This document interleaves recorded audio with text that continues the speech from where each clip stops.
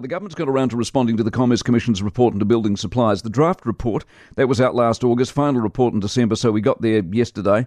And so what are they going to do? Well, as far as I can tell, not a lot. They're going to monitor things. They're going to review things. The chairperson of the Combined Building Supplies Co-op, Carl Taylor's with us on this. Carl, morning to you. Good morning, Mike. I was a little bit underwhelmed. What about you? Oh, look, it's a very good step in a small way, isn't it? But the government needs to understand that as an industry, we're watching them. It's not very long till October, so things might change by then. So you're watching them and they're watching the industry. There's a lot of watching going on. We're watching them. They're not listening. We just need action.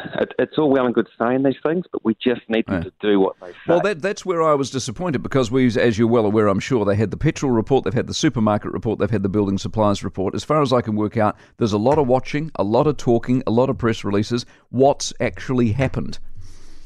Well, nothing. I mean, building costs are still up around about 30% since COVID, and they're not coming down. You've got to remember, New Zealand's the last bus stop in the supply chain, isn't it? So I don't think it's going to change anytime soon. No. Is the supply chain fixed, by the way some are claiming? It's certainly back to where it was. There is a few small issues with plywood, but the jib issue that we all know about is pretty much back to normal. Yeah. It's pretty much still boot on the ground here. So give us an insight into the industry, because there's a lot of noise around jib. All the other stuff, are there other products that are major problems?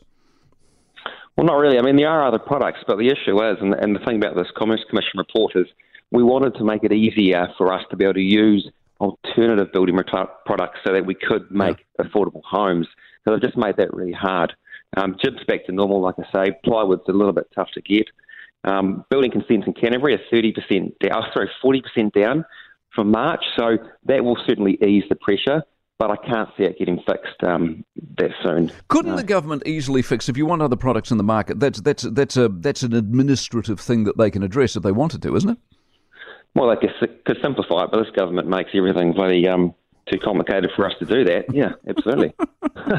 As a model, this building supplies industry, as a model, if you were in charge with a magic wand, can it be materially changed and improved or not? Yeah, they just need to consult with the people on the ground. That's what they need to be doing. It can be fixed, but they need to come and talk to our organisations so we can actually tell them what needs to be done. They need to listen, is what they need to do. Good stuff, Carl. Appreciate the advice. Carl Taylor, who is the chairperson of the Combined Building Supplies Co-op.